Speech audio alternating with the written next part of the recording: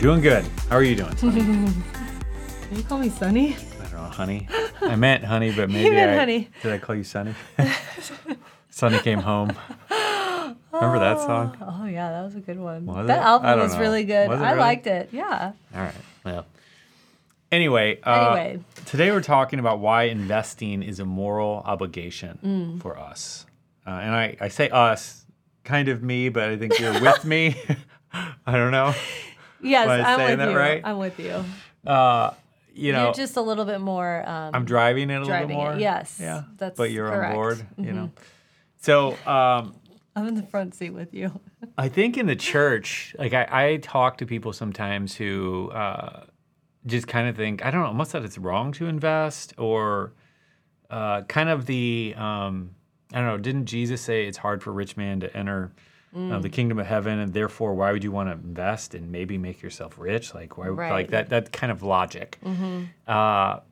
And you know, I think if you look, and we talk about this a lot, you look through the New Testament, you look at all the Bible verses about money and what Jesus said, and there's this consistent connection between our hearts and money. Yeah. Where your treasure is, there your heart will be. And like this connection there is just, you can't get away from it. You can't separate it. You're either going to serve God or you're going to serve mammon. It's like you cannot serve both of them. And so it always seems to be about our hearts. So whether we make a little, whether we make a lot, or anywhere in between. I think this is where the church, I say that very broadly, but I think this is kind of where we've gotten it wrong a little bit, where it's kind of like, are you in the prosperity camp or are you in the poverty camp of like taking a vow of poverty, or, you must not really have a great relationship with the Lord if you don't have a ton of money. It's like, I don't think that either of these are right. I actually don't think that he really cares that much. I think that he cares more about our heart. What our heart is doing. Yeah. And so not more about. I think that is the number one thing. And so if we can actually have our hearts be in a bad place if we don't have enough money, just the same as we can if we have too much. Yeah. And so anyway, so if you want to know our hearts and why I choose to invest and why I feel this is a moral obligation, and we can kind of get into that, but the first thing is, like, we're not chasing money just to chase money. We're not trying to invest our money to grow it because we're putting our trust in money, or because we're serving. Benefit. Yeah, because we're serving money rather than God. But the way that we view it is, we view money as a tool that we can use to serve God. You know what I mean? Like, we can serve money, or we can serve God with money, and that's what we want to do. And so, for me, I feel like the Lord's given me an acumen for this, to be able to do it and to be able to make some money and multiply what he's entrusted us with. We view ourselves as stewards. We understand everything in our possession is not ours, but it's to be managed for his glory and for his purposes. That's right. And therefore, why not take what he's entrusted us with and multiply it and turn it into more for the purpose of advancing his kingdom, for the purpose of supporting missionaries, Because I know that every dollar that I earn from our investments or from our business or anything else, like, that's another opportunity to feed a hungry child. That's another opportunity to help an evangelist win the lost by sending them some of our dollars, or just honor God in any number of different ways. Yeah. And I mean, if you think about it, like, we are a body of Christ, right? And we all have our own part to play. And I think if we view ourselves as the body and we're all helping each other out, that changes things drastically on how we view getting more money. So there are some people who are supposed to be, working in other countries and third world nations and things like that, who, if they are spending all their time trying to raise funds for that, when I say raise funds, I mean trying to provide for it themselves, then they cannot actually do the work that they're supposed to be doing. Well, and there's so many not-for-profits stuck in that trap of, we have to spend almost all of our time raising money just so that we can and exist, spend our money rather than doing the thing that they were created to do. Yeah, and spend our money trying to bring awareness about this so that we can hopefully get more money. I mean, it is, but if we view this as we are the body of Christ, and some of us have regular day jobs who they are lucrative, or we understand how to invest wisely so that we can grow what we have. And then we just funnel that to a different part of the body where they need to be spending the money. Like, it just changes your view on the whole thing, I think. Yeah, no, absolutely.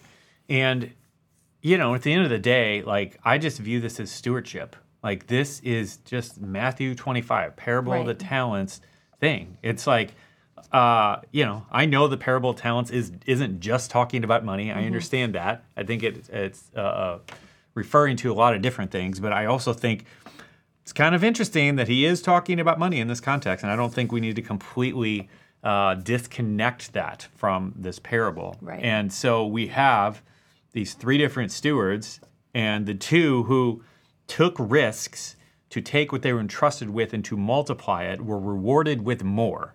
The one who didn't, who had something, was afraid, buried it, didn't do anything with it, the master didn't have good things to say to him. And so, I believe that we are called to multiply. Yeah. Like, whatever it is that we put our hand to, whatever it is that God entrusts us with, I believe that we are called to multiply it and turn it into more, just like that parable illustrates. Yep. And so for me, for God to have given us some resource that we can invest and the ability to be able to do that, like, why not do it? And why not continue to learn how to invest? Like, that's how I view it. Why not to continue to grow in my ability to invest better and to be able to earn more?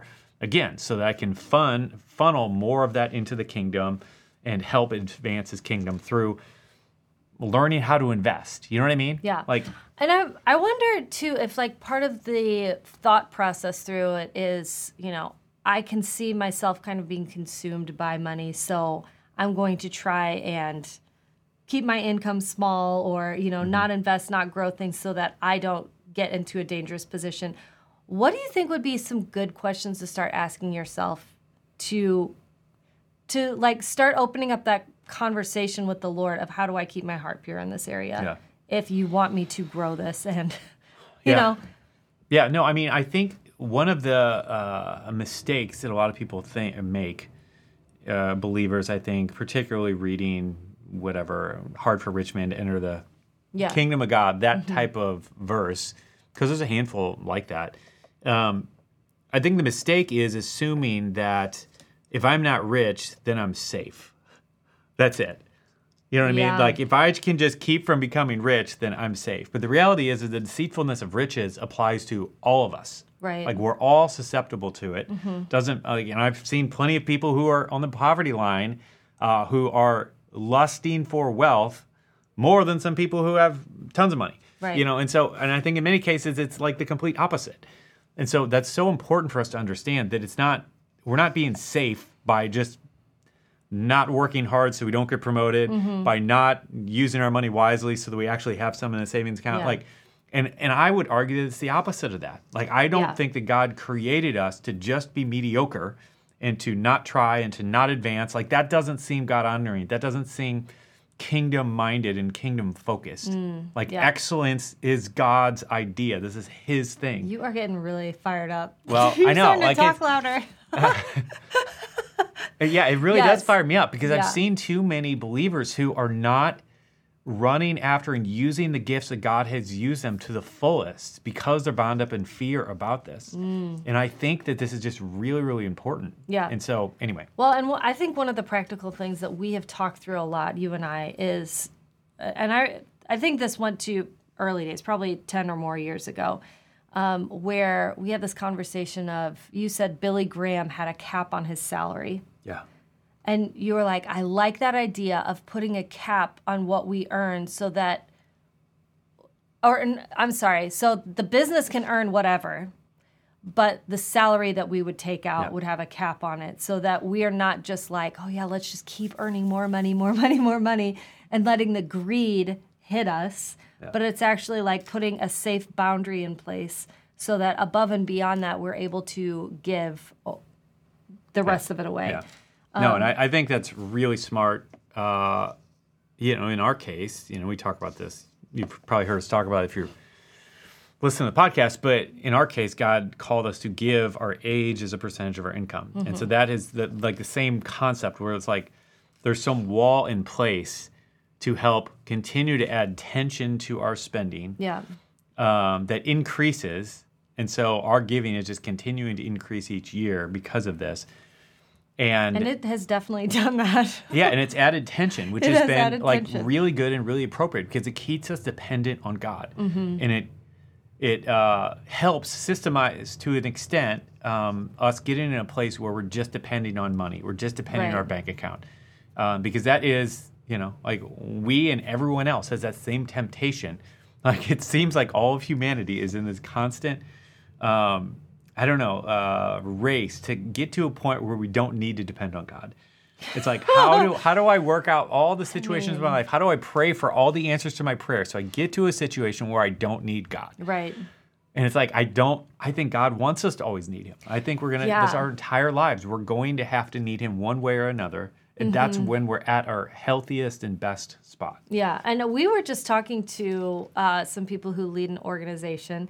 And he was telling us he's got a real business mind. So he's running a tight ship with their non-for-profit. Yeah.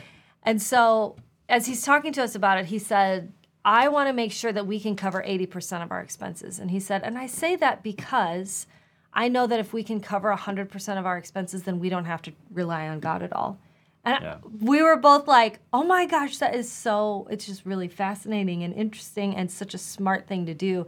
That he and everyone there are believing God for beyond what they can do in the natural. Yep. Because there has to be some of that there. Like, we cannot forget it. And there are times when it's like, there's more than we need, and there's less than we need. And where are we? Where's our heart in the whole thing?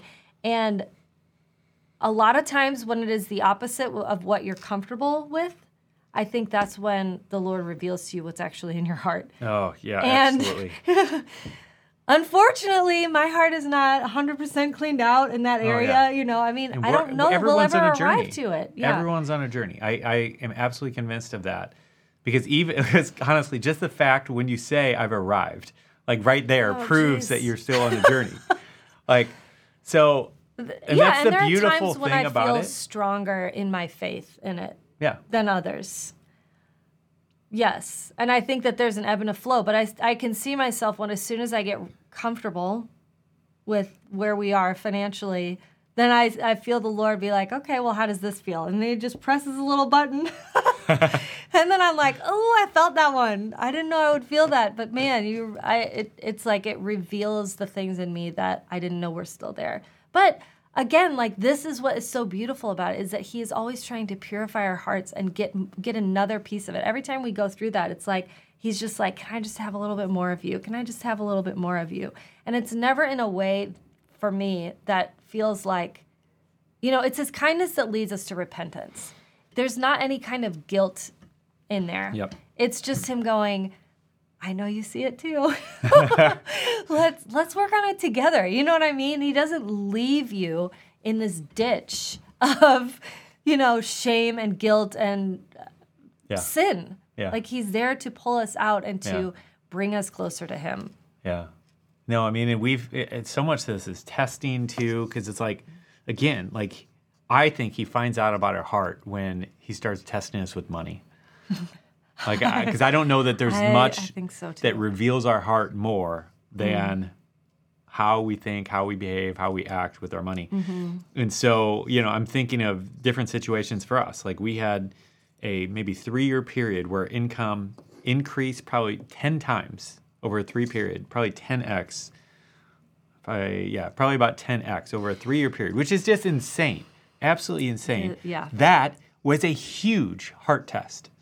Yeah. And then, so like we've had such a roller coaster, but like we had a period where our income dropped by probably 90%. Huge heart test. That is a huge heart test. And anyway, and it all comes back to, it's in Philippians 4, I believe, where Paul's talking about, where he says, I've learned the secret of being content. In the high times and the low times, I've learned how to abase and abound. The secret of being content. The secret of being content in those situations. I feel like you've prayed for that so many times. And I'm like, stop praying that prayer. Because it takes you on this roller coaster of emotions. But I mean, like, I don't think that we can get our hearts purified if we don't walk through this stuff. Well, and that is true financial freedom. Yeah. Financial freedom is not having $1 million in the bank. It's not having the 4-hour work week or anything else. True financial freedom is when you are completely independent from the worries of the worries of finances, where it doesn't matter if you have a ton or a little, you are in the same spot and you can walk with contentment, with peace, knowing that God's your provider and that you're just going to walk right through it. Yep. Amen. And that is a level of freedom that people with $100 million, $1 billion, whatever, do not have. You know, and maybe they do, but by itself, because of the money in the bank, there is no amount of money that you can have in a bank where you will have that level of peace and that level of freedom.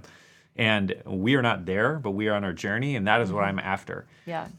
And at the same time, like, it doesn't matter how little you have. You can still walk with that same level of confidence and assurance that God is going to provide and meet all your needs. Yep. And so, again, that's what we're after. Yep. But anyway, so we've wandered a little bit on this, but this is the whole point of this was just explaining why investing is a moral obligation for us. And ultimately it comes down to the fact that we just view it as stewardship of what we have something, why not multiply it? Yeah. And to do nothing with it, I feel like we'd be like that steward with the one talent. And I don't want to get to heaven and have him say, you wicked and lazy servant. Yeah, that's not what I want to hear, you know? So anyway, so if you, we do have an investing course where we share really all of our strategies, everything we've used to invest. And so if you're looking to learn how to invest, we'd love to invite you in that course. We'd love to serve you with that. Yep. And basically, the course starts from the absolute beginner and just kind of walks through how to set up and buy your actual first investment, even if you only have $100, like, and go through down to the point of literally looking over my shoulder, what buttons to press, everything else like that. Yeah, that's a great question. What do you think a good minimum amount is? $100 is fine. Okay. Yeah. I mean, yeah, and obviously more if you have more, but yeah, okay, that's fine. Plenty fine. And honestly, we go into some options too if you even have less to invest. But of course, itself is going to cost more than that. So point is, yes, have a little money to invest before you enroll. But yeah, so it's great for beginners. And we lay it out in a way that I think, to the best of my studying, is very wise and just biblically minded. You know, again, we're not just investing just so that we can build up our bank account so we don't need to trust God and go buy 5 yachts or whatever. Like, you know, and it's like, great, invest so you can take your wife on a vacation. And so whatever the thing is you want to do, like, that's completely fine. I'm not saying that you have to give all your money away, but point is, the wise thing to do is to be thinking eternally. You know, it's to be thinking beyond the next 20, 40 years in your retirement and to think for eternity. And through that lens, we've determined, all right, how can we use our money eternally? And to me, that means, all right, let's give some now, let's grow some so that we can give more later. Yep. And and that's Make how we're wise thinking decisions. eternally. Yeah. So if you're interested in joining us in that course, we currently are running a little bit of a discount on it. So we'll have a link in the description below, or you can just type in seedtime.com/10x. So 10x, and that'll get you there if you want to find out more about it. And we'd love to serve you with it. So anyway, so that is all for today. That's it. See you in the next one. Thanks for joining us on the Seed Time Money podcast. And remember, money isn't the goal, but it's simply a tool to help you fulfill your purpose and your calling. And we'd love to help you achieve true financial freedom faster with our email newsletter. So if you want exclusive money tips and hope-filled encouragement in your inbox, head over to seedtime.com to get signed up.